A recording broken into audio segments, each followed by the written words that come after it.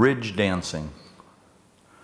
Early fall and we lug our tools, hammers and saws and knives and nails from the beds of rusty trucks, and we pull yellow electric cords by the yard and orange air hoses and blue chalk lines, fill our pouches with roofers and break the ladders out of frozen stacks.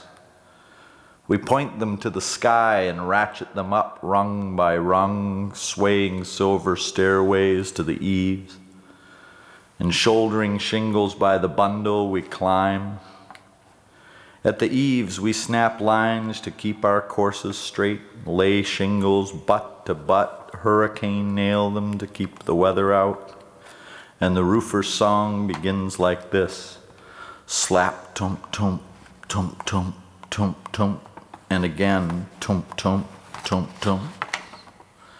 We could blaze away and fall down spent before noon, or set a pace and move steady through the day. The trick is in the rhythm.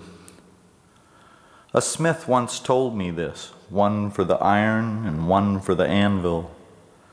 Or an Asian master who spent a year building one inlaid coffee table said, a true cut needs a keen edge, a cut in the wood and a stroke on the stone, and always the rhythm.